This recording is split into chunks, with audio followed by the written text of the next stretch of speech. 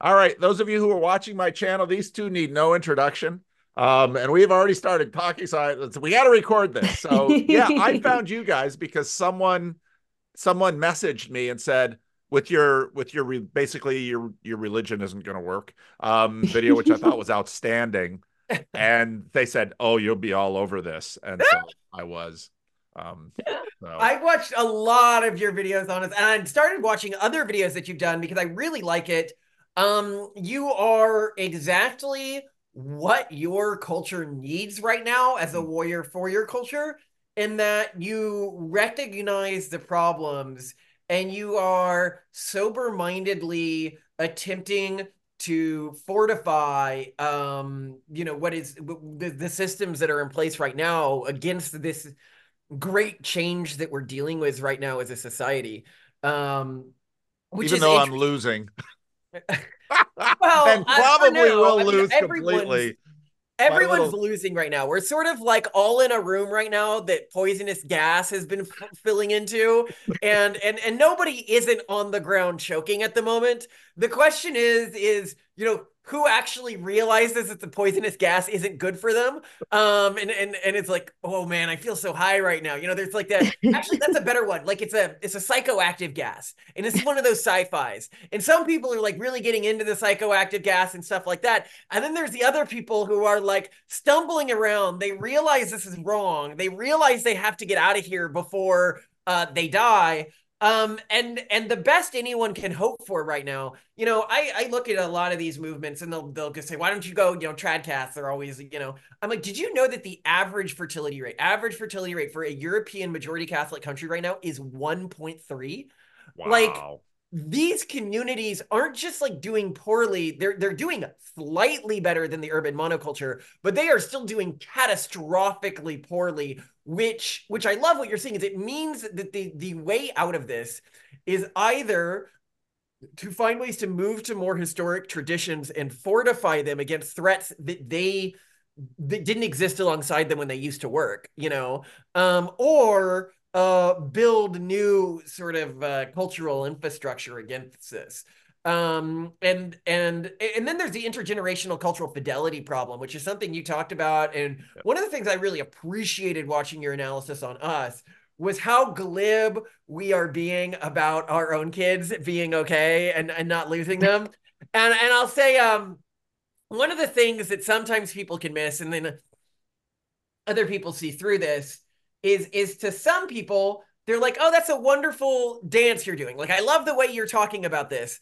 And then you're like, no, I'm walking through a minefield. I'm not dancing. I have people on both sides of the spectrum where if I slip up or frame something in the wrong way, it's over. It's over for the entire movement. It's over for everything we're doing because we are in a culture war.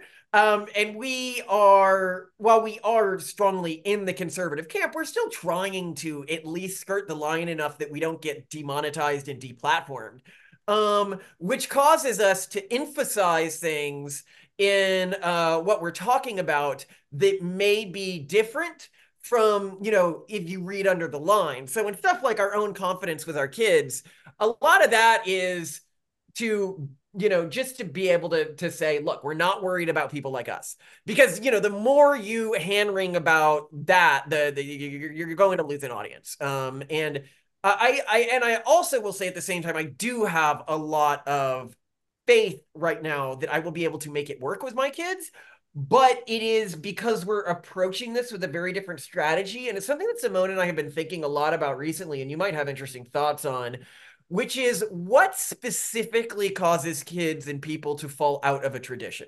I mean, there's one thing, which is the constant media that they're bombarded with, which is basically conform, conform, conform, right? But then I don't know if that's the only thing that causes the bleed. And I think that if we can, at least like my wife and I, identify those areas, the things that would cause our kids to deconvert, we might be able to build infrastructure there. But then we're also doing something very odd, which we haven't released this video yet, but you'll probably find it very interesting, is we're raising our kids with like a backup faith. And by that, what I mean is we want to frame it for our kids that if they don't stay, right now, most conservative cultural traditions, they're like, if you don't stay in our faith, the urban monoculture is the alternative, right? Like that is the default alternative that everyone is raising their kids with. It's And our implied. I think people just haven't thought through it. I think if they thought through it, they would probably choose a backup faith. yeah, so that's another thing that we're working on is backup faith, which likely for us is going to be Jewish. And we're working to send them to like Jewish summer camps and stuff like that. So they have some aspect of that identity there, but it also allows us to provide a more clear contrast. Because one of the things that we mentioned and you picked up on like immediately what we were saying when we were saying this is that countries that have high fertility rates despite prosperity and high educational attainment typically have now, obviously, when we're selling this to progressives, we say they have diversity, right? And they're like, oh, they don't want to get, but what they really have is cultural conflict. They have a sense of this is who we are, this is who they are, therefore what we are is unique and different and meaningful. And when you lack that, and I actually think that this is why these Catholic countries have such low fertility rates, is in part because of that. Because when they have the majority population in their country, then there isn't this existential threat. There was a really interesting study that we promoted on our channel recently done by Arya Babu that looked at in Europe rates of how conservatively cultures related to child rearing, i.e., it asked questions like, do you think that like being a mother is a moral duty? Do you think it's immoral to be a mother and have a secondary job? Do you think like it went through a number of questions around motherhood? And what it found very interesting is the more conservative a country was on average, the lower its fertility rate was when you hold other variables constant. But within countries, the more conservative a tradition was, the higher its fertility rate was. That's So interesting. what you're looking at here You're is looking this at. cultural conflict. Yeah. Anyway, we can get to talking. I've just been rambling here. Well, I don't know if we should. I'll say one thing about what you just said, because here's all my kids. My wife and I had 5 kids, have 5 kids. All of those are between us. My wife and I have been married 35 years. My wife and I often see the world quite differently, which is an interesting thing. Um, all of my kids have sort of their own trajectories, but here's when you're looking, but I remember looking at my kids when they were, we'd homeschooled the kids, not all the way through for all of them, but a fair amount. Your kids are your kids are likely as smart or smarter than the two of you. And so keep that in mind. The ways that your parents were probably quite smart too, and they've tried to colonize you and keep you hemmed, and y'all broke out. But it's weird what kids do with what you give them. Because of course they're always interacting with the world that is beyond you, because that's sort of, this differentiation, this developmental process that happens. They will push back against you. And so it's a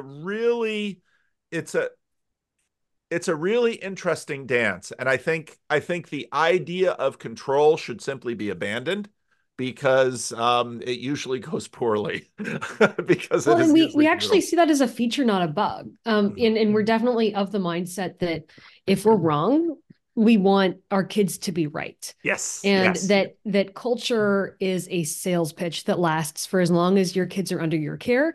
You have roughly 18 years to show them what you believe and how you live. And if that's convincing to them, they'll run with it. And if it's not, I mean, isn't it better that they do something different? Now, I mean, we would argue that unfortunately, the way it works now is the urban monoculture, as Malcolm puts it, is sort of the default that people turn to. And it's kind of like meth or an addictive drug. Like it's not actually a good solution and it's not actually better. It's just kind of easier and more virulent. Yep, yep. So And they it gain isn't status through working. it, and Yeah, opportunities, which are huge exactly. draws when kids are in their 20s.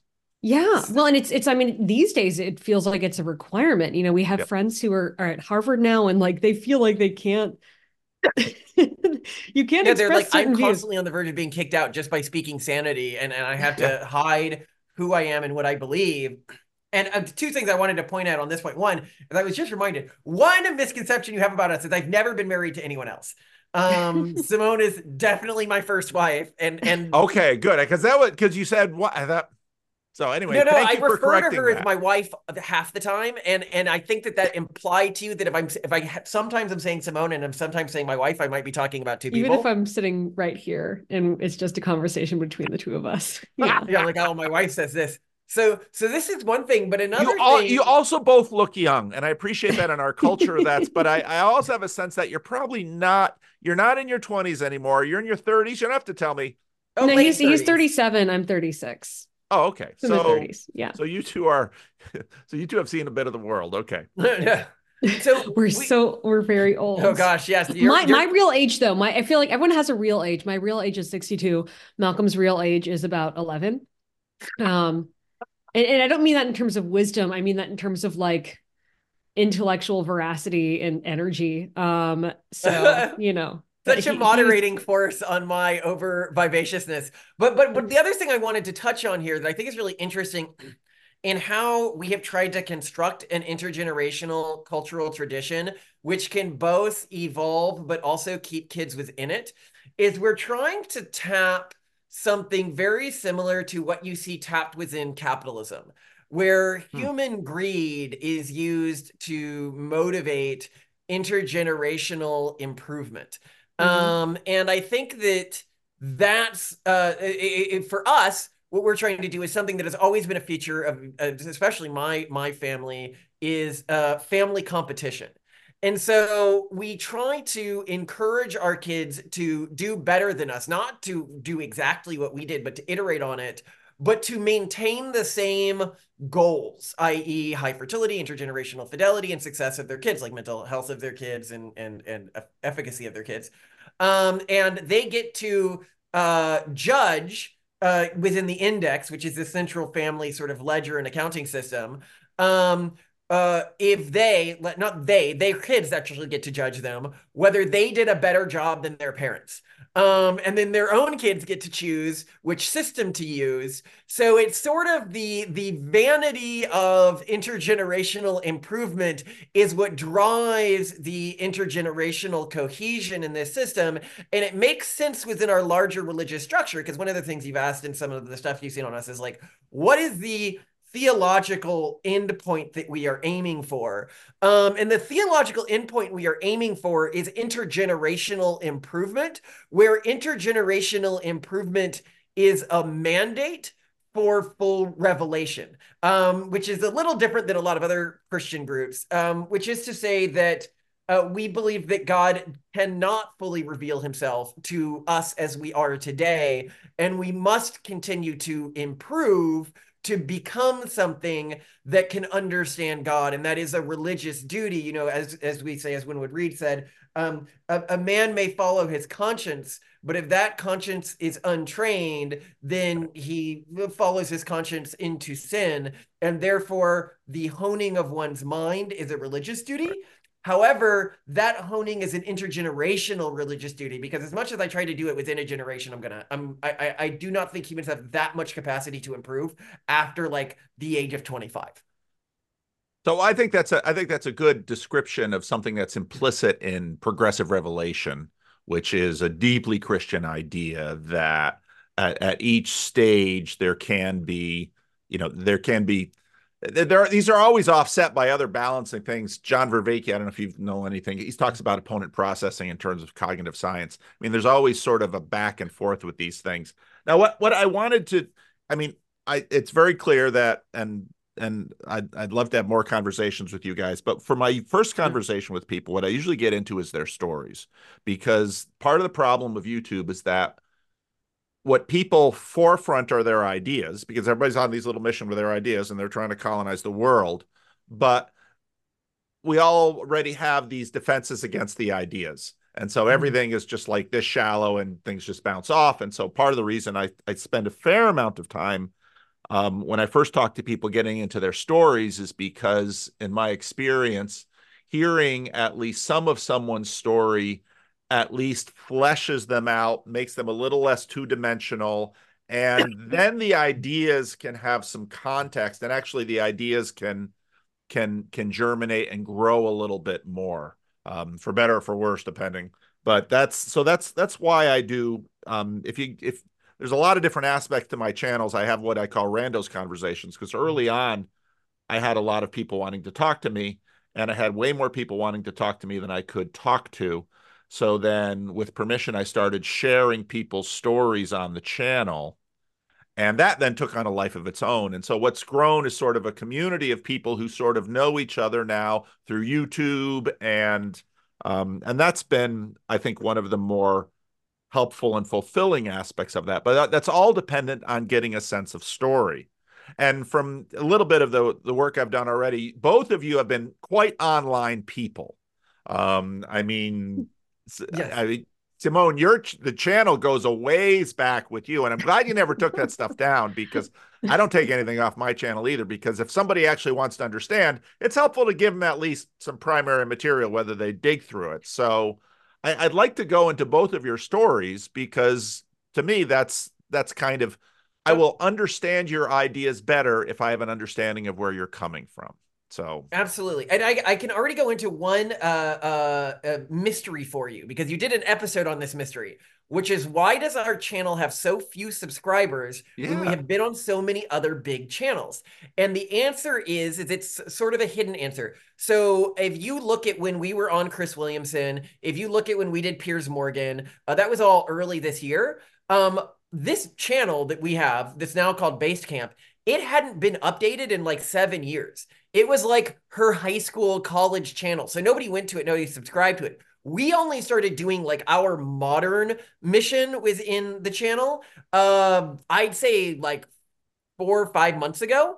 And it was okay, same with Twitter. Like, we now have a Twitter account that is associated with both of us, but it used to just be her account, and you would tweet maybe once every 3, 4 months. So the real answer is we made a mistake. When we first really blew up in the media, we didn't have anywhere to send people.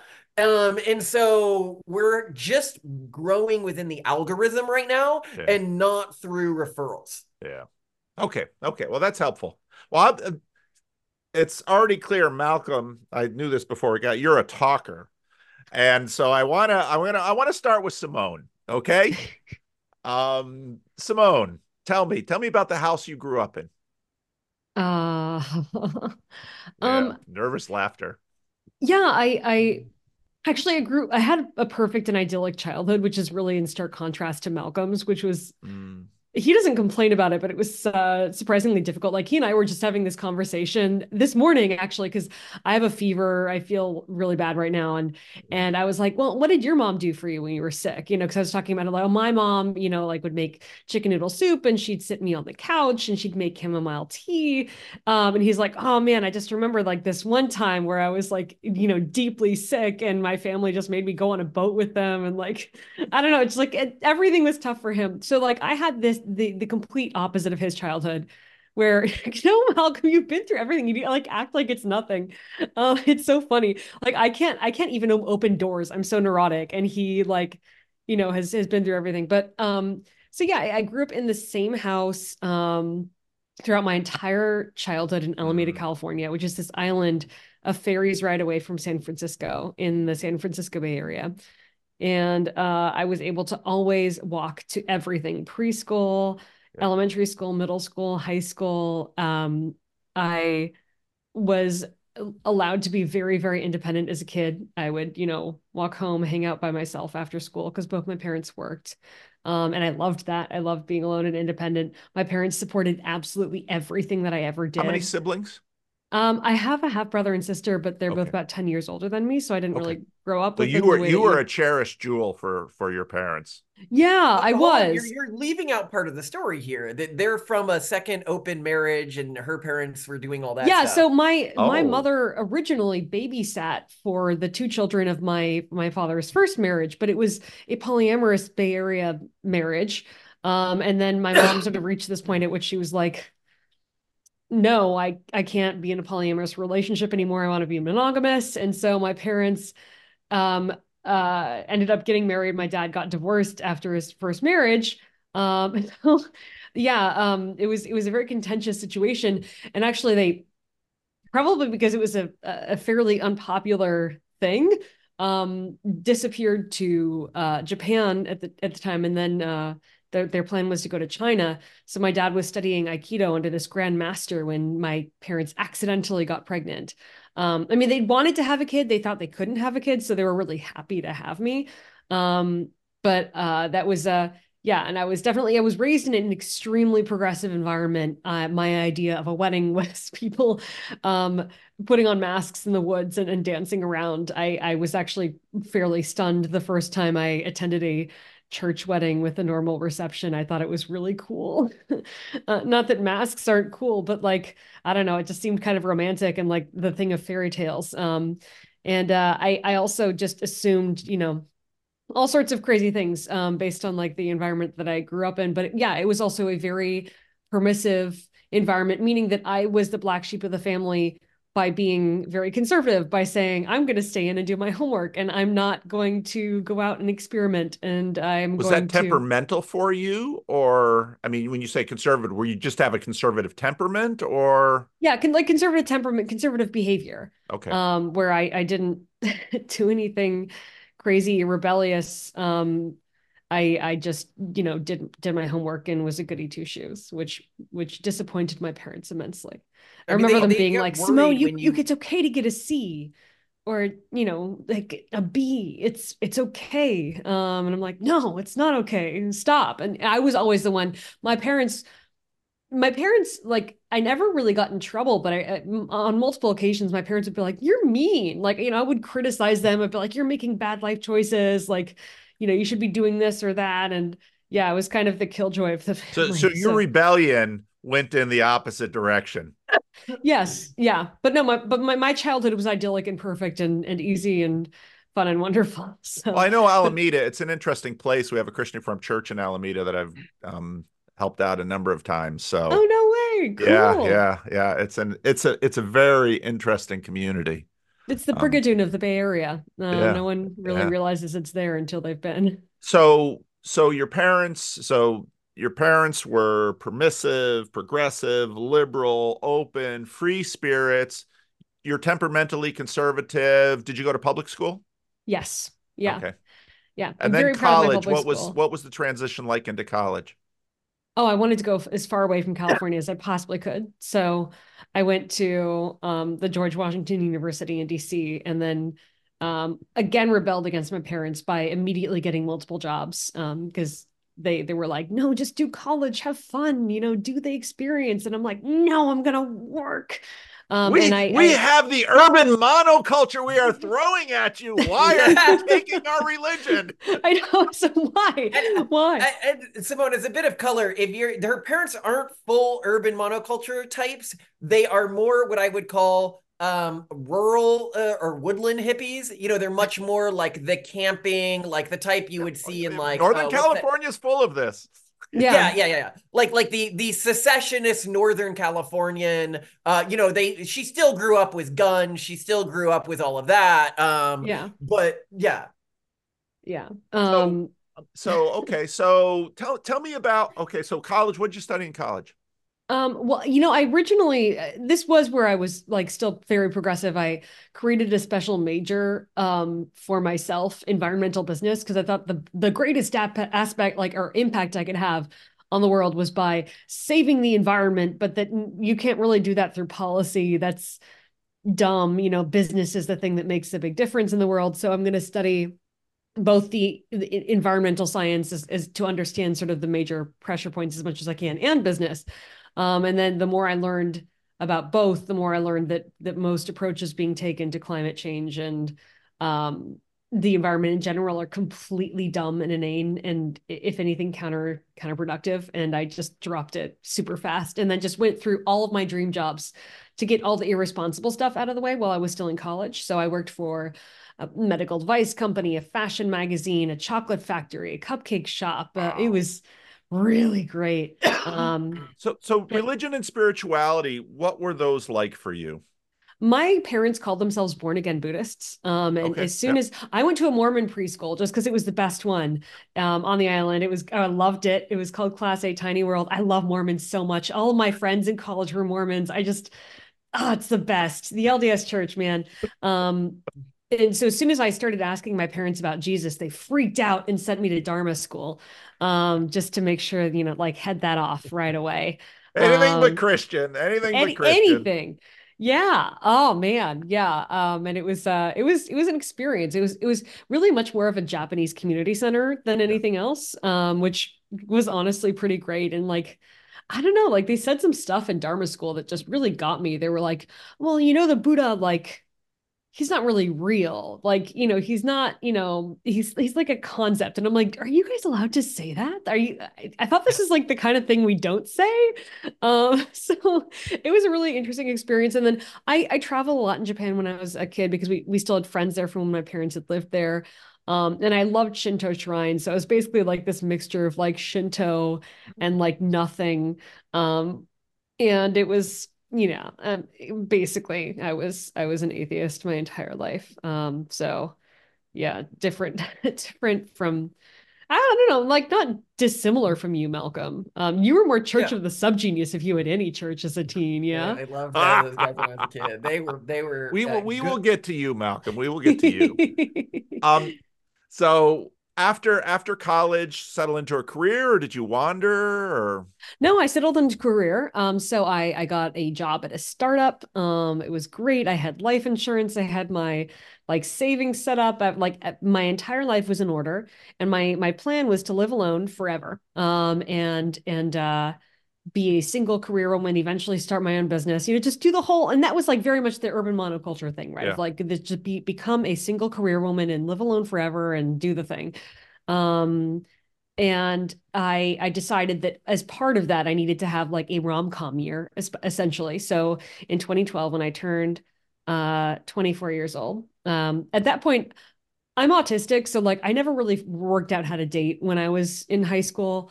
Um, I'd only kissed one person before. I was a virgin. I was like, well, then, okay, so my resolution this year is I'm going to fall in love and have my heart broken so that I can say I've done it. I've tried romance. It's dumb. It's stupid. Breakups are not everything they say they are. I just wanted to be able to like dispel everything and not have people look down upon me for having never tried it, or like, oh, you're incapable of love. You just don't understand. I'll be like, no, I did it. It's dumb. So I did it. I created first in my startup, because there was no HR department, a competitive dating ring where we got points for like getting someone to go on a date with you, like number of outreaches. Like it was on the whiteboard. I can't believe what year was this? Was this this before was the in dating? 2012. 2012. So this was Yes. back when online dating was still on websites, Yeah, yeah, yeah. And before the yeah, back apps. when it was like cool, it was like actually Before really swipe. good. Yeah, yeah. Pre-swipe. I think that's the thing. Pre-swipe dating was a golden age. And so I created a keyword stuffed OkCupid profile. I knew exactly like my demographic, which was internet nerd, because as you've pointed out, we are very online people. So I like had it completely stuffed with memes and online references. I was posing in film grade stormtrooper armor in my photos. Um, I was like 100% there. And I had like, I had a scoring system for determining if someone was worth a second date. It's actually a really good scoring system. So I'm going to tell you what it is. It's 50 points total. 5 questions, each is 10 points. So the first question is, how excited were you to see them? Like, oh my God, like, get me out of this room, or like, oh, Right. this is going to be good. How much did you enjoy the conversation? How much did you enjoy any physical contact? Doesn't have to be crazy intimate, could be just, a handshake. Right. Right. How much do you want to see them again? Yeah. And how much do you think they want to see you again? And my average score of all the dates that I went on was 16. It's not great. And you need someone to score probably at least above 36 for them to justify a second date. And Malcolm, though, Yeah. he scored a 42. And the Oh, the only reason he system didn't get a worked. 50 was I No, assumed he was way too cool for like, there's no way he'd want to see me again. So that was a 2 out of 10. But like it blew my mind. Both he and I were really on like very regimented dating schemes when we met. Both of us actually, I think when on our first date, we were each on the second date of the day. It was a Saturday, so we were able to double up on the date. Like both of us were insane about it. And he sits across from me at dinner and right away is like, well, I'm not looking to date right now. I'm looking to find a wife, and I expect to find her this fall at Stanford, where there's a large pool of pre-vetted candidates. And I'm like, whoa, I mean, okay. And then he like proceeds to lay out his entire life, like philosophy and theory, which is actually quite unchanged from what it is now. It's very consistent. He actually thought through this, and I'm like, wait, okay, so this guy has thought through his life philosophy. He's thought through his values. He's honest with me, which nobody is ever. No one says what they actually want. No one says what they intend, like what they expect from you, or what they, what they're looking to do. And oh my gosh, it was so refreshing. And I was just like, I was immediately enthralled. I was immediately in love with him. Like it was, and I thought it was perfect, right? Because he he didn't think I was interesting. He wanted to meet his wife at Stanford. I had gone to GW in DC. I was embarrassing. I was neither an heiress nor, a particularly, accomplished young woman. I was just some manic pixie dream girl, hippie from the Bay Area. I mean, I used to wear the weirdest, I mean, I still wear weird outfits now, but like I would wear like, Harajuku pink jumpsuits and dirndls and vintage rayon taffeta dresses with petticoats and stuff. I mean, no one would take me seriously. But so obviously Malcolm was not going to take me seriously, but I'm like, oh, I can fall in love with him and he can break my heart, and we can all do this before he starts at Stanford. And so we went on a couple more dates, and then I'm like, hey, listen, I will have sex with you if you promise to break up with me on July 31st. And he's like, yeah, sure. And he did, by the Okay. way, he did break up with me very honorably. But he completely changed my life before that happened. Because he was very honest with me up from the beginning, Yeah. like, here's what, my life is about. Here are my values. Here are my goals. Then, we start dating, and he's like, okay, what are your values? What are your goals? How are you going to achieve them? And I'm like, well, I want to, eventually start my own business. And he's like, oh, you think you're going to start your own business dressed like that? And I mean, like, Ah! to be fair, no one was going to take me seriously. No one was going to take me seriously. So he's like, all right, let's like, let's think really seriously about, the kind of person that you need to present as to achieve your goals as a person. And I'm like, oh, okay, sure. At first, Malcolm, I'm never gonna let you get out of this. Is like you were like, let's go for the 1980s. You were like shoulder pads, like, business suits. I'm like, Business school. no. But he is actually a very good stylist. No, With what you that one ended up exception. doing was creating a list. You went to LinkedIn and you took the 50 women who were the most powerful women in the world who had achieved it not through marriage and not through their bodies, Mm-hmm. i.e., not through like movies or Celebrity. something. Yeah. And then you did a gradient of all the ways that they dressed. Yeah. Yeah. And Smart. then we like built a new wardrobe based on that. Basically, like by the end of our dating period, when we broke up, I got a promotion at work. I got invited to speak at like important conferences. It was like suddenly people took me seriously. People who had like not seen me since I started dating Malcolm and then heard of everything that I achieved were like, no, you didn't. Because it just like the person that I presented as before I met Malcolm would never have been allowed. Like those doors would not have opened for her. And it's like really through Malcolm that I learned that people totally do judge you by who you are on the outside. Oh, And they like we've do. had multiple periods in our relationship where I'm like, no, people are going to see me for who I am based on my merits and skills. Which is the most ridiculous idea ever. But I didn't want to believe that. Oh. I know it's so sad. All right, okay. Now we're gonna have to go back because we got to get this story from Malcolm's perspective. But before that, we Yes. have to know who Malcolm is. So, all right, Malcolm, tell me about the home you grew up in. Oh, it was a really large. Well, so there's a few homes that I grew up in. My family had an island in the Bahamas. We spent a year living in a villa in Italy. They had a really large mansion in the center of Highland Park in Dallas. And when I say large, I mean it had hallways in it behind the walls so that you wouldn't see the servants. Now my family didn't use servants. They were sort of like living in the like a hermit crab. They had actually gotten that house by talking some other family into giving them that house.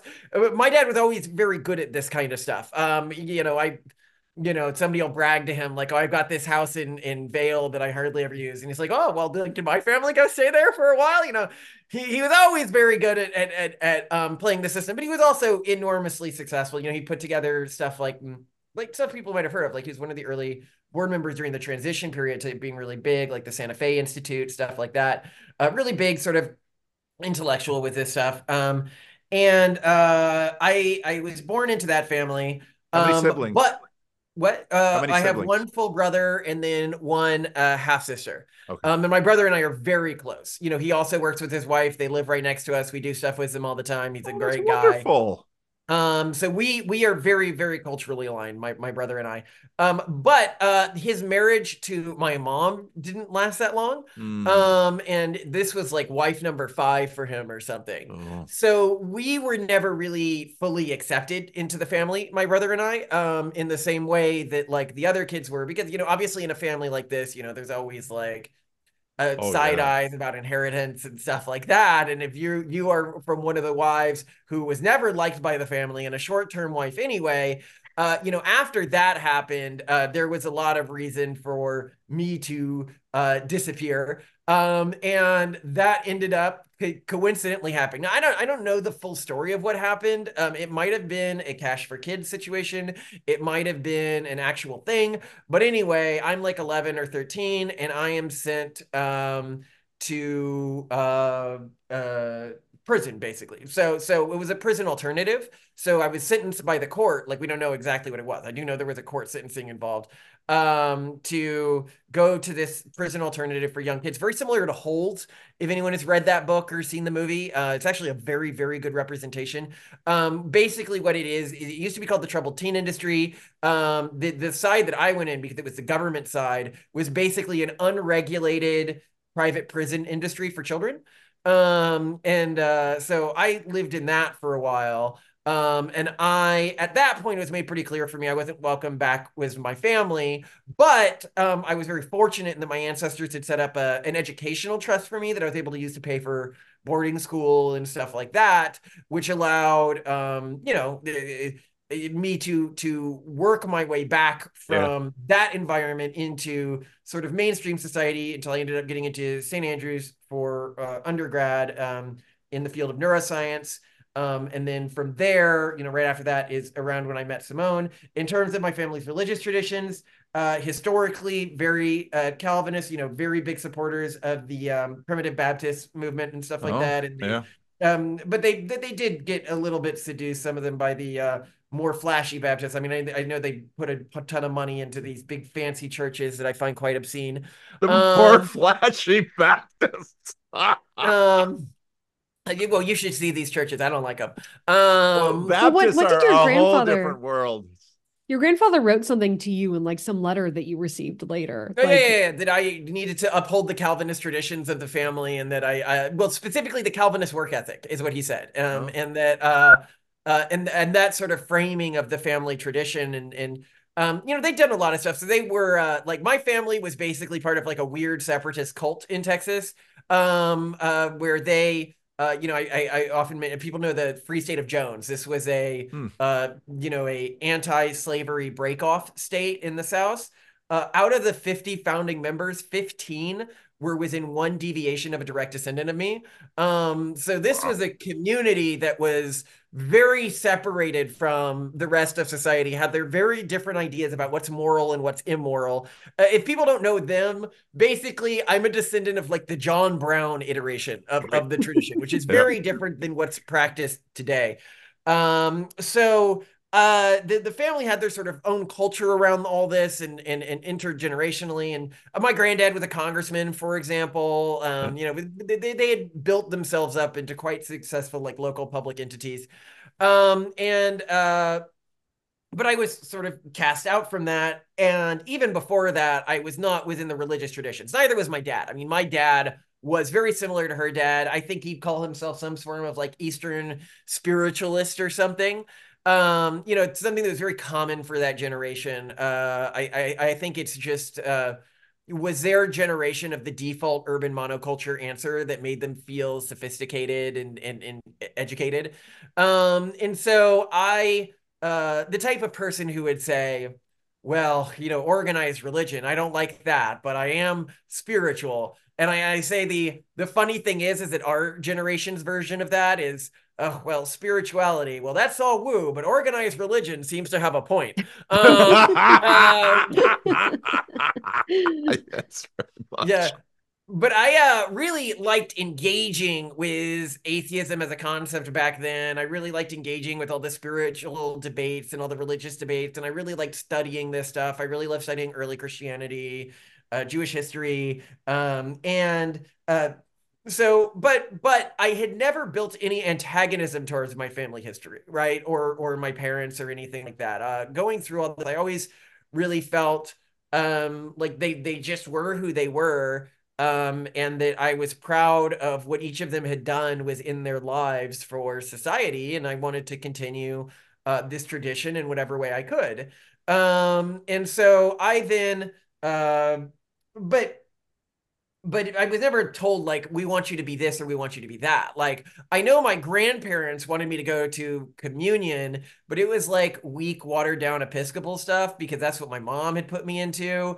That's what I've been baptized in specifically, and that's I went to a school where we go to church every week. Well, I And feel like boarding school I you were went to, we went to Dallas church every week. society baptized, you know, like Yeah, yeah, it was it was social like the most. She signaling. said it was the most acceptable if I wanted to run for president one day. Well, yeah, and it was like And the specific church in Highland Park that like all the, the ton got baptized at. It was not like this is not based on faith. This was based on Oh, I think it was social Methodist signal. actually is where I was baptized, and then Episcopal was the school I went to. I But think that's anyway, right. Yeah. all That's weak the sauce stuff. ladder. It's Yeah. very unlike. What's the ladder? But you climb up from Methodist to Episcopal. That's a certain kind of ladder. Yeah. Yeah. Yeah. So I it was very I mean I knew all the teachings, but I was very unengaged by it. And I really liked this sort of dissident stuff anyway. Like that was all fun to engage with the rebellion for the sake of rebellion, but also I just wasn't really logically convinced by any of it. I really wanted to. Like I wrote my first book on religion when I was in high school, where I was like analyzing all of the different traditions and being like, which one is the most compelling to me? And I then so I hadn't really thought about that when I was meeting Simone. It was more of like a secular world framework.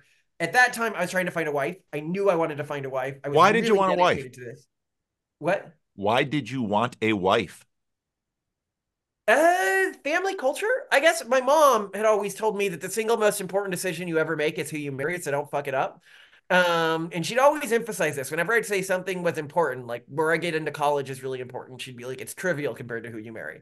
Don't mess that up. And she kept, reflecting that back to me. And it was so it was one thing I thought about, but then I also really, I remember when I first talked to Simone, I was looking for a first wife at the time because I had normalized this idea that you get divorced, but at least you want to get married, you want to have kids, you want to like that was never in question for me, right? Okay. So you wanted a starter wife and, work out and then then finally do it right the second time, yeah. But I which was is really not that dedicated to the uncommon.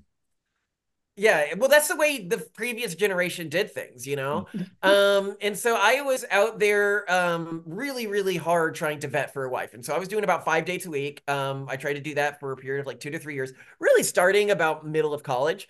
Before that, I was just like a complete playboy. I just did like total the sexual engagement with the world stuff. And then after that, I was like, oh, this is boring at this point. It's too easy. Let's go the wife route, full in on finding a good wife.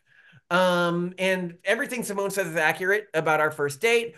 What she is underestimating is when I started Well, dating talk about her. your project. I mean, she obviously, and this says a ton about your personality. She obviously laid this sucker out, and she was, and I don't know, Simone, if you've read Mary Harrington's piece on Taylor Swift. No. You should, Oh, this because sounds it good. pertains directly to your story about looking for that Nice. heartbreak. She's basically saying Taylor Swift is setting up a generation kind of to be what you did. So anyway, Yeah. so what was your project? I mean, 5 dates a week, were you just sort of I ad needed a wife. hocking this thing, or did you have No, a no, no. program I too? was doing high throughput screening, similar to they do in biology when they're looking for an antigen to bind to something rare. And you see these in labs where it's like a machine, like jink, jink, jink into like the thousands of test tubes. They're doing that to try to find one perfect binding site. And that's what I was doing. I was out there looking for this one perfect binding site. And I met Simone, and I did not think, I mean, I thought she was an okay, like she was great. She was a good conversationalist. She was nice. But what really stood out to me was two things. Early in our relationship, we started talking about like, what are your goals? She's like, here are my goals. And I was like, okay, here's how you can achieve your goals. And then she actually started making those changes in her life. And not only did she make those changes in her life, she actually began to achieve her goals. When I met her, she was a social media manager at that company, basically their Facebook manager. She worked her way up to director of marketing. It wasn't like a promotion, it was like a enormous promotion. This was the 45th highest trafficked website in the US at the time. She was invited to speak at South by Southwest. She was like everything she put her mind to, she achieved. And at the time, one of the qualifications in a wife I really wanted was that she came with a lot of money attached to her, either, huge upwards trajectory, or she was from a wealthy family. Because my mom always told me, and she's really right, the easiest way to get rich is to marry rich. Yeah. A lot less work than any of the other pathways, and it Yep. makes life a lot easy. Don't believe people when they tell you it doesn't. No, it's the people for centuries have been, everybody's known this for the history of the world until a whole group Yeah. of people were sort of deprogrammed. And I had been sort of like cut off from my larger family, so I had no money coming from that. That was never going to happen. So I knew I had to get out there. I had the culture. I knew how to look. I knew how to get into the parties, but I had nothing, other than that. And so it was her. I was like, no, no, no, no, no. I am looking at her trajectory. The moment her and I met, it was like synergy, explosion, huge career success. She actually values my opinion. She's actually out there trying to make something specific of herself. This is something I really respect because within my family, and I was always taught to respect this, is efficacy. Like somebody who is industrious and has efficacy and has gratitude for the things in their life, whatever they are, however hard things get. Simone had all of that. I never heard an ungrateful word about her life or what she was experiencing. And she's just such a hard worker and just so industrious and just so effective. And so I was like, yeah, this is who I want to marry. And so I told her, I was like, look, if we're gonna get back together after we did this breakup thing, I was like, look, The I'm really passing obligatory up this period. breakup. Well, I mean, I'm passing up this period where there's a great number of people I could be dating right now. So like that are in this vetted situation. I'm not gonna have a better marriage pool than Stanford. So if I'm getting back together with you, this is a test for marriage, and I don't want it to last, longer than 6 months. So we had decided really early that we were gonna get married, and then as soon as we decided we were gonna get married, we delayed the marriage because my brother and his wife had met first day of college. And I knew that she had always told him that Malcolm better not get married before us. So we decided to get married the day after them. And we ended up planning a joint wedding where they were both in Scotland and they got married one day. And then we got married literally the next day to make it easier for all the guests to go out and do it, but in two very different environments, two very different wedding It's a scenarios. great family vacation. Yeah, great family vacation. And so we did all of that. And then I had to go out and, make some money. And I had actually gotten a job at Google, but they hadn't given me a position. It was like a weird thing that used to be able to happen at Google. And so I'd been waiting for 6 months for them to employ me because we had done a startup together. We went through 500 startups. We did all that. And then that hadn't worked out. And I had told her, I was like, look, I can marry a girl from GW. She graduated first in her class, but still, I was like, this is a little gross to me. So I need you to get like legit experience. And so she then went to Cambridge for her graduate degree, but I needed to pay for this, and I didn't have no money, because I'd spent it all on the startup. So I then got this job in Korea as a venture capitalist. As the director of strategy at a firm out there because every summer vacation, I think summer, spring vacation, other people in college and stuff like that, they would go on vacations with all the other kids in college and everything. I sent emails to all of the like CEOs that had come to speak at our school or I had met on any of these trips and was like, hey, do you have it? And I had sent an email to one of the people in Korea whose startup had come to the US to talk. And they're like, yeah, sure, come work for us for the spring break. And I did such a good job at the company that the VC that had invested in them then said, hey, we want you to come on as our director of strategy. So I then went out for that. And that is when I really started focusing on fertility rates because it was so clear to me it was this catastrophic issue in Korea. Yeah. For people who aren't aware, Korea's current fertility rate, for every 100 Koreans, there's going to be 6 great grandchildren. Like, Yeah. they don't have an economy, you know? Yeah. So I started caring about that there. Long story short, Simone and I then ended up coming back together, starting a company together, starting a fund together because we'd always wanted to work together. And we used that to buy a number of travel agencies, do a little roll up in that space. And from there, we started writing our books. We started really thinking about these issues and harmonizing because the core thing for me has always been like, why do I exist? What am I doing in this world? What's the life well lived?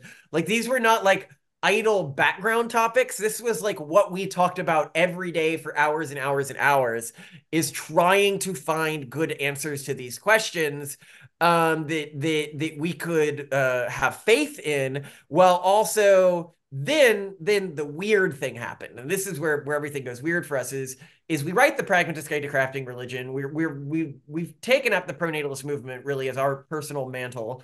And we then end up saying, well, shit, it seems the only way to ensure intergenerational cultural transfer is religion. And it seems the only way to ensure any form of high fertility rate is well, these religious cultural matrices. And so we started to really study. One of the things you mentioned to me is you can't control how your kids turn out. And that's absolutely true. But the idea that you have no control over this, I mean, look, No, no, no, Judaism that's has true. suggested as a religion for a long time. Like, Right. why? Why has Right. this religious system been so stable? Right. What other religious systems have been stable? How can we build something for our kids that will have a level of stability and lead to this intergenerational thriving? And then we created this completely artificial structure. We're just like, this all seems reasonable. And they're unlikely to deconvert it, so they would have like harder draws. Like, a lot of the tactics that the urban monoculture has been using against traditional religions are going to be much less effective against this system. And we built all that up. And then we started practicing it, and it was based on sort of modern iterations of many of the older Calvinist traditions that both of our families come from. And we were like, wow, we actually really believe a lot of this. Like, the longer we practice it, and a lot of people have noticed this, like, faith comes downstream of tradition and practice. And so there is a reason for these traditions and practices. And so we then started to be like, okay, this seems like maybe truer than we thought it was. And so, with that in mind, we then began to revisit a lot of the religious texts and stuff like that we had previously been researching, primarily from the perspective of apologetics, and finding them to be sources of truth, which could inform us and help build sort of a background lattice for our own children. Talk to me about commitment. How you two have been married 11 years? Yeah. Yeah, wow. Cool. It is cool because I mean the ideas fly around. They're like spirits. I mean, they fly through the air. But the foundation are commitments, and you two have managed. I mean, you're both clearly very smart. You're both clearly very conscientious. You're very energetic. You're high energy people. You do a ton. You're very productive. But you also seem to be committed to each other because you made it past 7 years, and that's a big deal, and it's a big deal for your project because it's not the vast majority of people are not like the two of you. They're just not.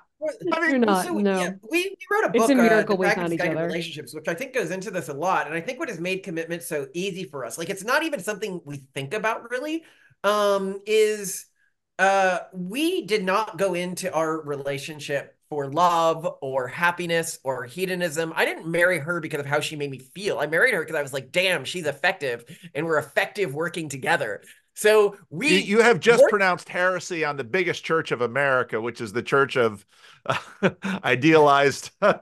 romance. So there So it is. we raised our fund together. We wrote our books together. We do our podcast together. Like, it would be so, what would I gain from leaving her? What would I gain from in any way crossing her? I would have so little left. I know that everything I built for He myself. says all this, but he's the most romantic, loving, amazing husband you could possibly imagine. Constantly doing sweet things, constantly like blowing my mind with not just how sweet he is to me, but how sweet he is to our kids. He is the most like definitely like his love language is love and like actual like romantic gestures, and my love language is like I will reconcile your bank account for you. Like It's funny. I'm She I'm treats really this not. like this is all. I get to give her a few romantic dinners that I cook, and she does my damn taxes. Like, she acts like I'm the one getting the unfair side of this deal. Okay. We have a relationship in which she values things that I bring that I see as trivial indulgences, but that are easy to perform, because I know they make her happy. And then I get like actual labor and effectiveness and money and outreach. And no, it is the most, to me, one-sided relationship I could ever conceive of. Well, Um, maybe I think there are multiple elements to commitment here that make a big difference and that I think are core to our relationship. And one is clearly that each of us thinks that like we pulled a fast one on the other one. And that's always huge when like each partner thinks they're getting more out of the Yeah. relationship than the other one. Yeah. And a lot of that comes from the fact that we're both broken, weird, very lumpy people, but we're not lumpy in exactly the same ways. So I can do things that he absolutely, hates doing, and he can do things that I cannot do. I just cannot do. So I together that makes for a lot of value. But I think the other thing is that like the thing that brought us together was ultimately we discovered that we shared a commitment to a certain set of values and a certain vision for humanity in the future, which he laid out right on the table in our first date. Mm. It was like, this is my vision. And I'm like, oh my God, but that's my vision. Like, I want that too. Mm. And so whenever we have like a conflict in our marriage, it's never about like, oh, like I want this and this doesn't make me happy. You're not paying enough attention to me. It's always like, well, I have this hypothesis about how to best achieve and maximize our values, and you have this hypothesis, and like we need to reconcile the difference in evidence we appear to have, because we have different strategies that we think would be more optimal in achieving. So it's never like you versus me. It's always we seem to be disagreeing on the best tactics, which of course is never going to endanger the relationship because the disagreement is about something, it that can easily be resolved with experimentation and evidence. And I think that that's just so meaningful.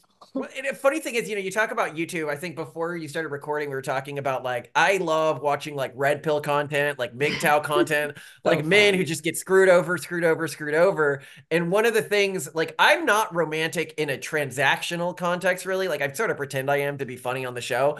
But I'm romantic because every day I watch one of those and I'm like, damn, like she needs to not wake up from this haze that she is in and this delusion where she thinks that this is in any way a fair relationship. And so I need to go out there and always be puffing smoke and whatever it is that she personally cares about. Not like traditional roses and stuff like that, because she would say that that was financially wasteful. But I need to do the things that she values and constantly be interrogating her to make sure that I know what she wants and what she needs to be happier. Recently we achieved a lot of success this year with press outreach that she mostly did, by the way. And so I need to be like, when I'm reflecting on this year and how well things have gone, I need to be like, well, shit, I got to keep her happy. Like, Simone, what don't you have right now that you would prefer? But I think another thing that's really interesting in the way we structure our marriage is I think that a lot of people, they look at like the polyamorous movement and stuff like that, these people who go out and have multiple partners and everything, and they see it as toxic, and I think that it does not work for the vast majority of people. I don't think it would work well for us, but I think that the monogamous framework also has a level of toxicity to it that didn't exist historically, because a lot of monogamous people, they're like, okay, I am only going to be with you because that's what the rules say. I committed to Mhm. these rules and that's why I'm doing it. Instead of, I'm going to only be with you because you are fulfilling all my needs and you have earned it, which is a very different framework for why, like, we have a video on, like, are we monogamous or whatever, where we are monogamous, but not because we have rules against doing anything else, but because we understand the value of each of us to each other, and we work really hard to fulfill any potential need the other person could have. And when I talk about this toxicity, this is the toxicity you see when somebody gets married and they get fat, or they have kids and then they get fat, and they're like, well, everyone does it. No, not everyone does it. You did it because it was normalized for you, and you thought you had locked this person down enough that you no longer needed to put in the effort that you did earlier in your relationship. You don't get fat because you had a kid. You get fat because a kid locks down your relationship. Um, but at this point, I mean, realistically, I couldn't leave her. She's pregnant with kid number 4. We have a book series under both of our names. We have a podcast under both of our names, and we have a company under both of our names. Like, what the fuck am I supposed to do if I leave her? Sorry, I don't mean You to have no curse, but escape. I, You have there's no no escape. escape. She has trapped me from all sides. Oh no. Poor Malcolm. I tend to believe Simone in this. I tend to believe Simone in this. I think, heaven forbid, if something were to happen, Simone, that you, Malcolm, would even if she became not the pragmatic answer, I think you would still care for her. That's just my hunch listening to the No, two of it's you. true that he is just an inherently, and I also like there's definitely a genetic component. Like his brother is similar in his commitment to his wife. Also, like his dad is a total romantic in the end too. Like I think he comes from a line of men who deeply love the people that they're with. And I'm glad that both Malcolm Yeah, but and his what brother my have brother did that my found. dad didn't is my brother and his wife also run all their companies together. Yeah, working together is Whereas my just dad great. tried to separate those two things. And I think that I do believe that there is value in women having agency in our society. And I believe in a value in some form of gender equality. But I think that feminists got it wrong. They try to do it by atomizing the family. Everyone can do whatever they want, instead of that you two are equal because you're working together. And I think that this view of family inequality is actually much more traditional than even the trad wife. The Yeah. trad Yeah. wife was like a fever dream of 1950s Hollywood. It was not something that really existed before the 1920s. What existed before that was the corporate family, which was a husband, a wife, and their kids working together. Yeah. To Often with different survive. to Yeah. survive, often, Yeah. yeah. But there's been different iterations of this. There's Yeah. different iterations of traditionalism. One thing I often really promote is you could call it a Viking style marriage, which is the wife was in charge of maintaining the farm while the husband went out on high risk, high reward missions. And this is something I've seen a lot of families move towards now, where the wife gets a stable income Yep. and the husband does entrepreneurial ventures that Yep. sometimes get big windfalls or big levels of public success. And there's various ways you can structure these different relationships, but as long as you two are totally relying on each other, like a tent where the two logs are leaned into each other, you know what I mean? That's what creates the stability. If you have the two logs just standing upright, and you drape a sheet over it, yeah, you might be able to keep the sheet stable for some time, but something hits it, something like that, it falls over. I think there's a lot of truth to that. I think you're right, and I think you're right, and that's where a lot of the um so part of what has happened around me is, the whole group of other little channels who are all talking to each other and sort of working together. And one of these guys talks about the shadow matriarchy, where if you look at Camille Paglia, she was talking about the fact that men and women in some ways lived in sort of parallel worlds, but it's in the family that those parallels come together and are interlocked because they have then their domains sort of you get a you know you get a rise between the two are really working together well. And the truth is that every marital failure is partly because they just can't get on the same page in the same project. And of course, part of the reason kids cement that is once you have a child between the two of you, doesn't matter what happens to the marriage for the rest of your life, there's a cement between you. That child is your product. And Yeah. it's a really heartless person that just says, well, I don't care, I'm gonna act like a fish and not care about my offspring. But I always can't imagine what would make me leave my wife. Like, what a burden that would put on me to have to find somebody else. Dating was fucking hard. Why do I want to do that again? I think a lot of it comes down to like all these stories of people suddenly getting brain tumors that make them murderous or crazy. You know, I'm sure that there's something that could happen that would make like one of us just too dangerous to keep in the family. Well, But life is hard and spread out over enough population. There are a lot of sad stories and a lot of big bad things do happen to people. And again, churches tend to be, some people go to church because they inherit it and it's part of their tradition. It's just kind of part of their identity and who they are. People who come into churches tend to come in because almost everything else has failed and they are really desperate and they need a rescue. And so as a pastor in a church, you tend to bump into, it's a sample question in terms of the number of sad stories you hear, and you see them all the time. And some of them can be ameliorated at one level or another. Some of them can't. And that's just in terms of my profession where that goes. Yeah. So you two, so when you talk about your vision for the show, I just did a video on Sam Harris, and Sam Harris is interesting in that, and you, Malcolm, put it really wonderfully at the beginning of that Chris Williamson, a negative, what did you call it? A Negative utilitarianism. negative utilitarian. I thought, boy, that's exactly right, because suffering is evil unless it's purposeful. But part of the problem is you don't always know what sacrifices will bear fruit. And that's where, it's high risk, high reward. You put out a lot of sacrifices that don't bear fruit. And so talk to me about because there's a degree of telos that's very wedded to your project. But unlike let's say a traditional Christian perspective that I have, a lot of that tell-off is sort of offshored to, afterlife and another world and the second coming and all of these things. Tell me about what your blessed future looks like.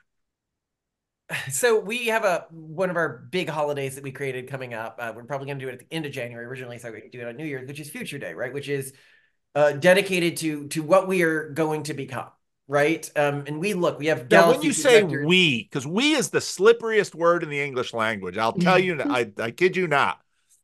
Who is we? Humanity, the Okay, descendants of humanity. humans. Okay. So a million years from now, right?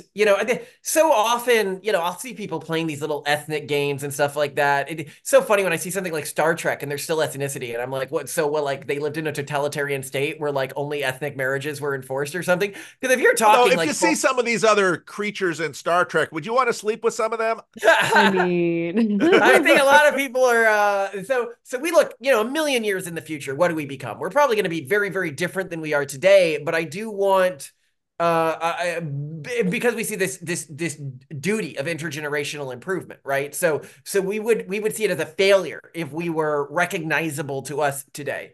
So a million years from now, this great imperium of whatever man becomes, and we look with our kids and we stare at the stars and we point to this, and this is their manifest destiny.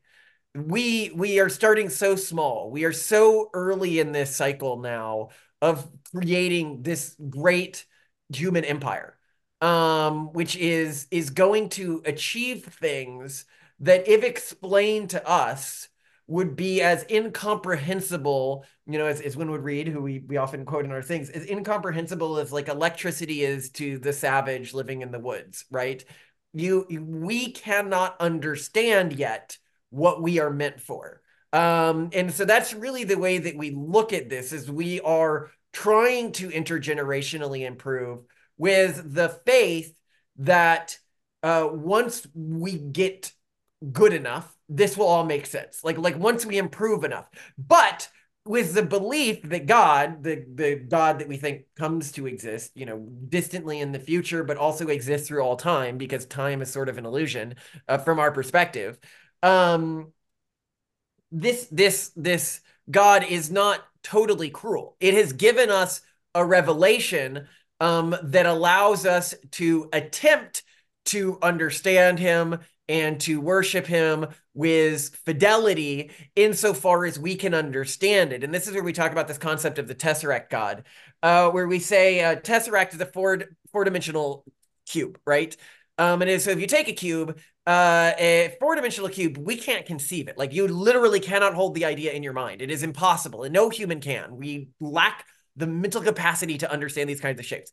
But we can see a shadow representation of a four-dimensional cube in 3 dimensions in the same way as we can see a two-dimensional representation of a 3-dimensional cube by looking at a shadow of that.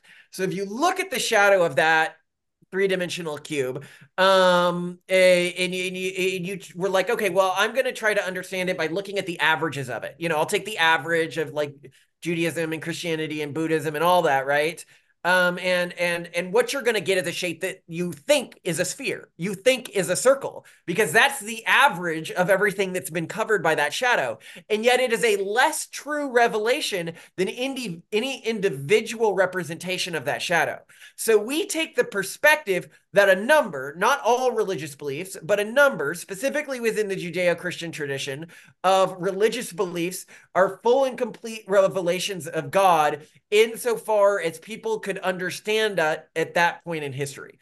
And that generally a person is, if they want to follow God better off going back to a conservative iteration of their ancestral traditions.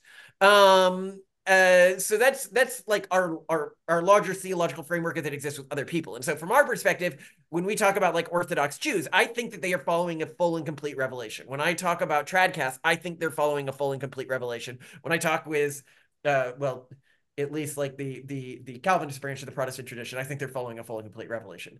And so when I look at those different revelations, what makes our revelation like the one that we try to follow any different from theirs is specifically where we look for sources of truth, which is the idea that God was not done with the revelation of Jesus, and you say Jesus is king, everything like that. Like, we do think that he has a unique place. But that he also said within his own teachings that there were prophets to come, that there was more message to come, which makes a lot of sense to me. I mean, what a human could understand back then was very limited. Like, they were dealing with a theological context that was incredibly simplistic. And when we look at the, I think, crazy things that were done in like the early Catholic Church, for example, we see how badly I think humans botched that message early on, just so that we understand how far we were from being able to fully understand it at that time. And so, yeah, I look at that stuff, and it just seems, I don't know, to me reasonable. And also when I think about that revelation in the context of, well, he didn't reveal it to people in the Americas, why wouldn't he do that? He didn't reveal it to people before, then why wouldn't he do that? And then the answer I come to is he did. They just didn't fully understand it. And that's sort of our larger theological framework. So what does your eschatology look like? By eschatology, do you mean like metaphysical understanding of reality? No, eschatology, I mean, where does this, so the moral demand is intergenerational improvement. okay, but improvement always presupposes that there's, you always need to you're doing an evaluation if you look at improvement, and that's a super difficult thing, especially within very short time scales, because we really don't know where one particular decision will go, and we always have to kind of evaluate within a little time scale. So I think we don't know, but God does know. I think we don't know what intergenerational improvement means, but God does know. And this is why we have this real obsession with pluralism, which may surprise people. Like, why are they so obsessed with multiple traditions existing? I think that the way God shows what's true and what's untrue and what he intended and what he didn't intended was which groups outcompete other groups over time. But that requires multiple groups existing. Right. Like, I can see that Christ was a true revelation because of how this obscure individual ended up in a huge outsized way impacting history. Right. Like, if there was a God, like if some other God, not the Christian God, was the correct God, he would not have allowed that to happen. Like, he majorly messed up if this is the timeline we're living in. So I don't think that is accurate. But for this to exist going into the future, what this means is we need groups to compete against each other, like different ideologies to compete against each other, meld, evolve, move into something closer to the complete and true revelation. Now, in the one video I did, which you probably saw, I had this little thing at the beginning where I had Ross Douthat talking to Tara Isabel Burton, which was a very interesting conversation in and of itself. Douthat made the very interesting observation that um, he's got this other book. I don't know if you've read it, on decadence, which is a very interesting No. book. Yeah. And actually, it's not disconnected from what you've been talking about, because there are a lot of people paying attention to population collapse. They're paying attention to a lot of the things that we have valued have sort of come along at the same time as we've had, really exponential population explosion.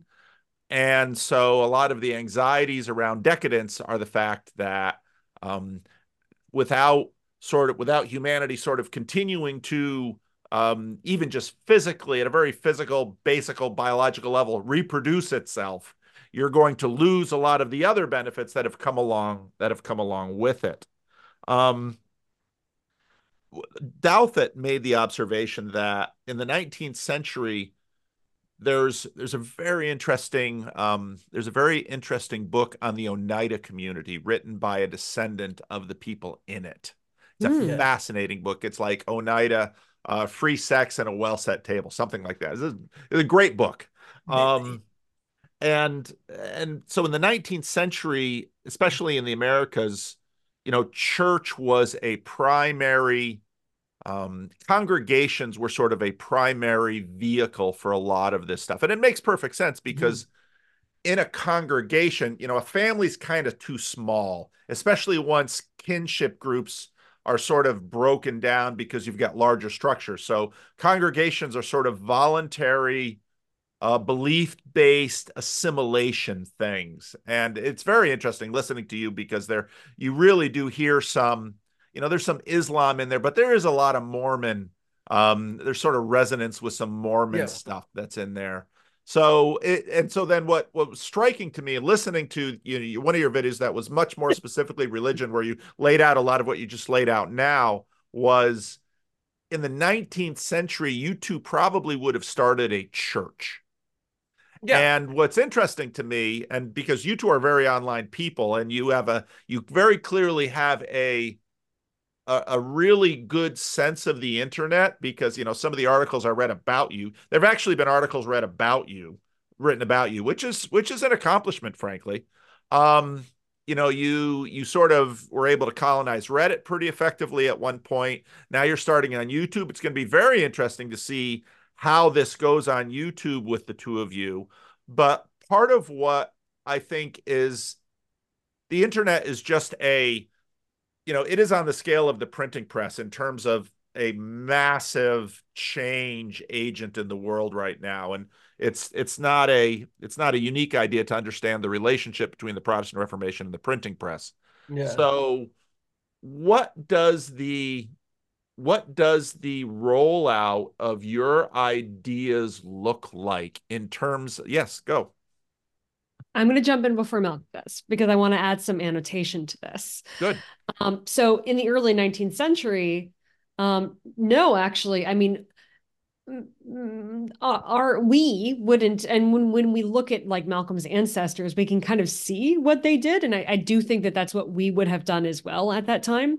They're not forming a religion or a church; they're forming a breakaway state. And I think we're doing something very similar with what we're doing here. We don't want people to join our religion. We don't think it's proper for most people. We really want people to find their own way.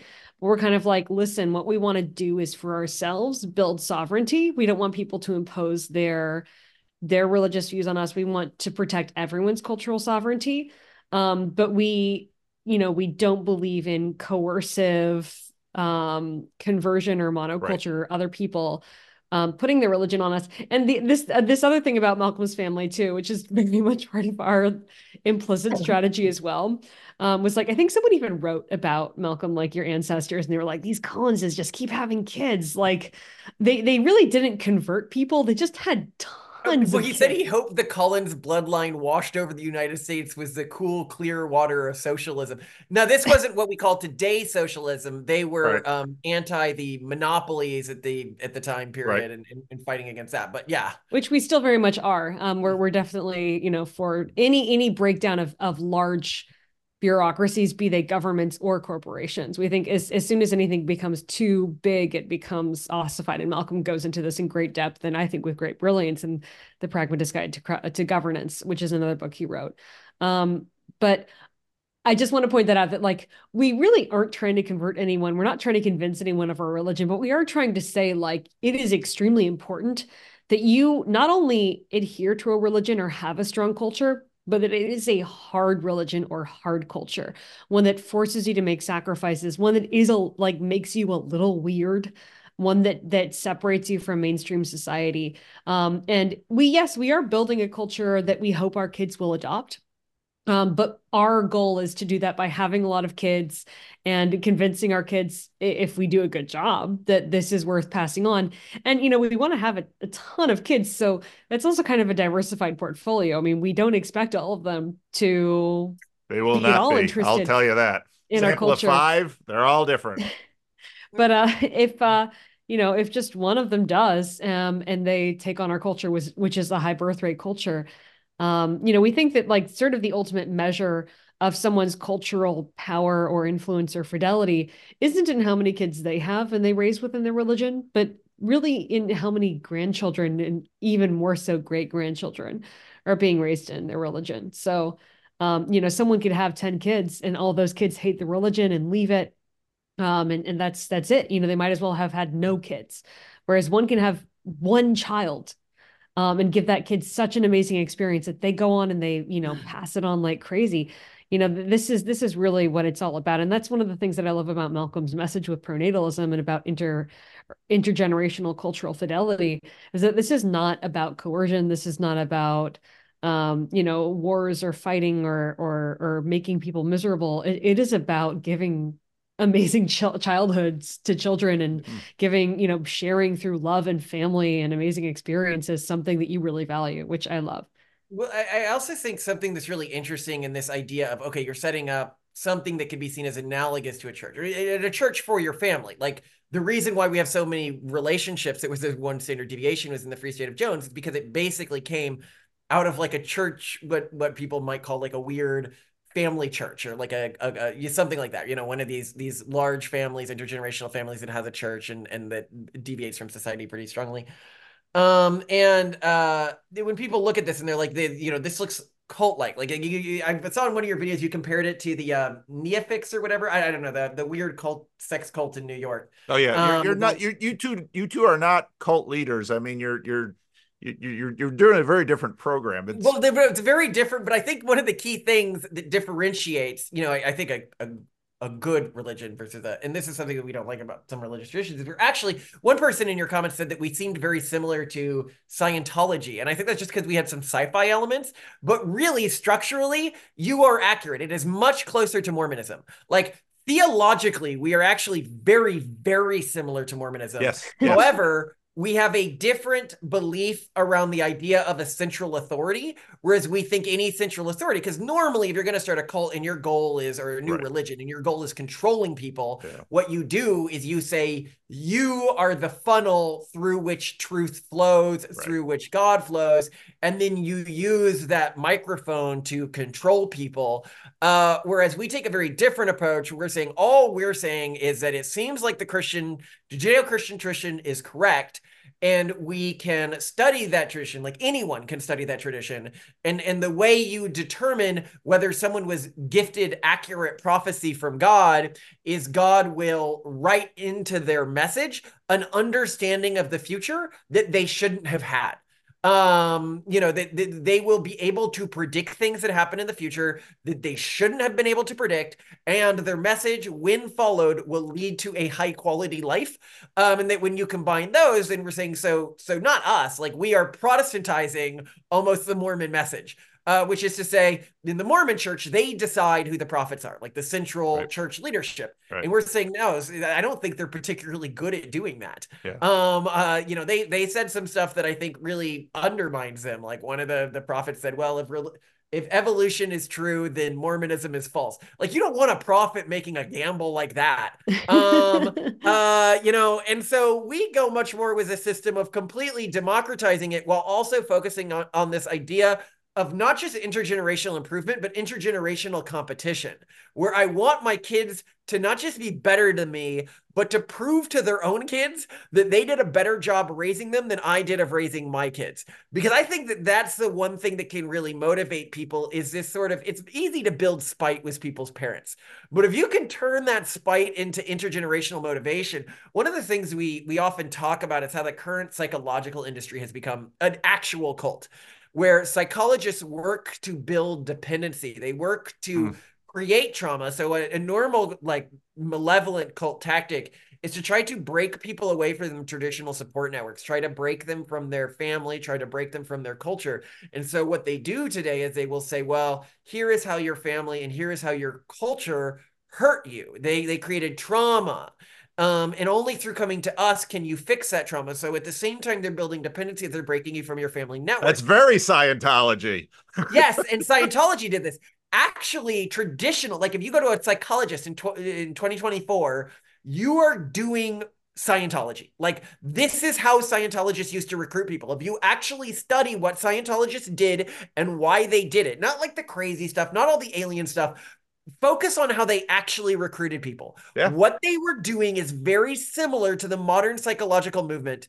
And it is something that I trained in psychology. We were trained not to do. We were trained about the horrors of hypnosis and how that could implant memories in people. And like the girls who claimed that their father raped them, and we have absolute proof he didn't, and the lawsuits around that because they were convinced of this through hypnosis. When you go to someone and you give them ownership of your mind, like you say, I'm going to you to fix my mind, they can reprogram it however they want. And the iterations of psychology, there is no malevolence here. The iterations of psychology that use that reprogramming to create dependency economically outcompeted the ones that didn't, and now that's mainstream psychology. But that is really, really damaging to the individual. A great study we mentioned on our show. Like we don't believe all studies, but when they disconfirm, the what the wokes would have you believe, I think they're likely to be right because I don't think there's a huge motivation to post things. It was on trauma, and it looked at trauma in individuals, and it showed that uh the amount of negative effects somebody feels, like all the psychological stuff we know about trauma, that is highly correlated with how much trauma someone purported that they experienced as a child. But then if you actually go to court records, how much trauma somebody purports to have experienced as a child doesn't actually correlate that strongly with how much trauma they actually suffered. So you will have individuals who clearly suffered a lot of trauma but don't believe they did, and they have no effects from it. People who clearly suffered the opposite. And what this shows is that when you have ownership of someone's mind, you can incept these ideas into them, while also incepting these sorts of ideas that, the urban monoculture, it attracts you by saying, come to us and you won't experience pain. Come to us and everything is easy. And it is the trials, the struggles that make our brain strong and that make ourselves, like the amount of satisfaction you feel when you learn to not fear suffering and to see suffering as purifying of the spirit, which is something that most of the Judeo-Christian tree believes. This idea didn't come out of nowhere. It was God trying to tell us, look, you dumb little, I made your brain so that when you suffer and when you pass through that and when you don't fear it, you become psychologically more healthy and you will find it easier to thrive. He laid down for us all of this, but we ignored it because it was hard, and that's what we see in society today. So what do you, now my impression is, and you can correct me if I'm wrong, but I think I'm right. My impression is for you two, the YouTube stuff is not, I mean, you already have businesses. You're not looking to, your YouTube stuff is it's a labor of love, and it's a labor of betterment for society. I mean, because some people on YouTube, they're, they want to be Mr. Beast, and you can give away $1 million if you've made $10 million, but you're not playing that game at No, all. we don't. You two are very much trying to bless the world. That's my impression. So And we what's see this as an intergenerational game. Jesus during his own life, you look at anyone who's really, they were nobodies. If you want to make the world a better place, you shouldn't judge success with what happens within your own lifetime. People look at our channel and they go, you have virtually no followers. Most saints, this was true. You look at the saints today, the early saints, they were nobodies in their lifetimes. They were random crazy people. And so being a random crazy person who flips over a few tables or something like that, and keep in mind, I'm not trying to compare myself to Jesus directly, but I'm just pointing out is Jesus set an example for all of us of the way we should strive to be. And I think part of that example is don't measure your success by the fruits within your own life. This is an intergenerational game we are playing for not the soul of individuals, but for the soul of humanity and our species. Well, those are the questions I had on the top of my head. I don't know if you want to ask me anything. I am going to come on your channel. I want to have a different one where we have you on our podcast. Because what I want to do is I want to bring you on our podcast and I want to introduce our listeners because, one of the episodes that hasn't aired yet that I'm actually excited to have air was the transhumanist Mormons, right? And they actually remind me a lot of you, but they're from a different tradition, which is different people who are effectively fortifying their traditions against this great mimetic virus.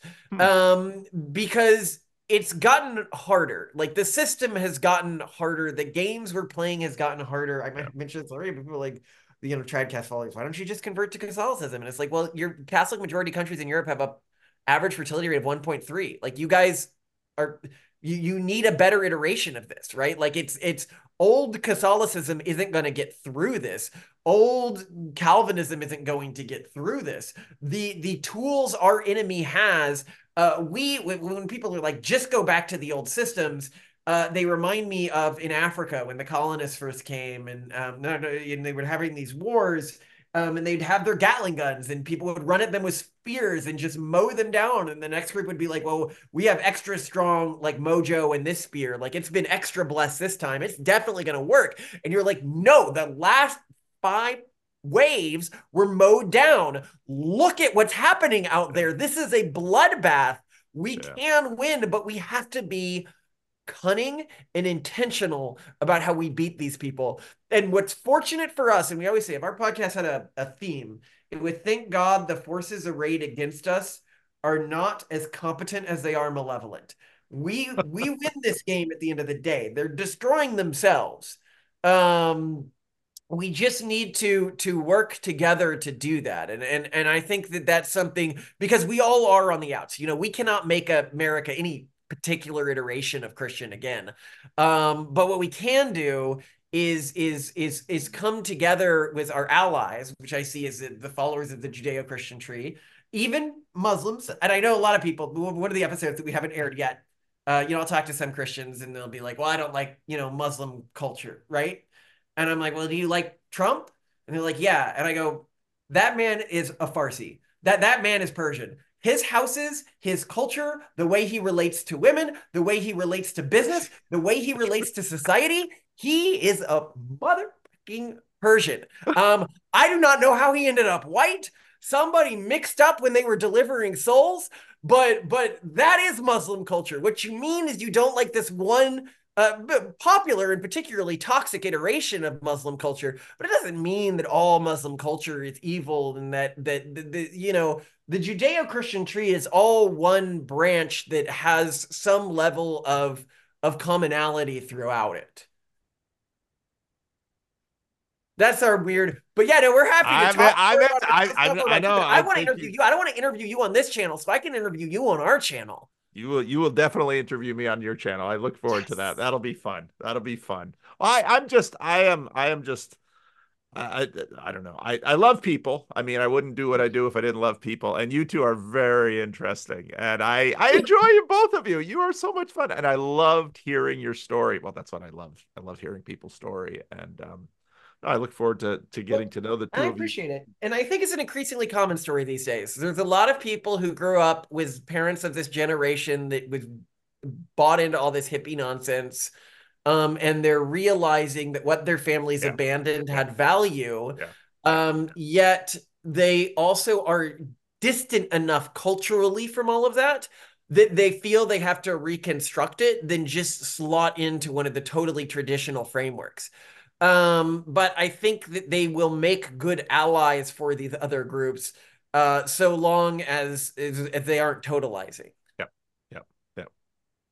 Well, I'm going to end the recording now, I very much, I look forward to being on your channel, and you guys are always welcome here.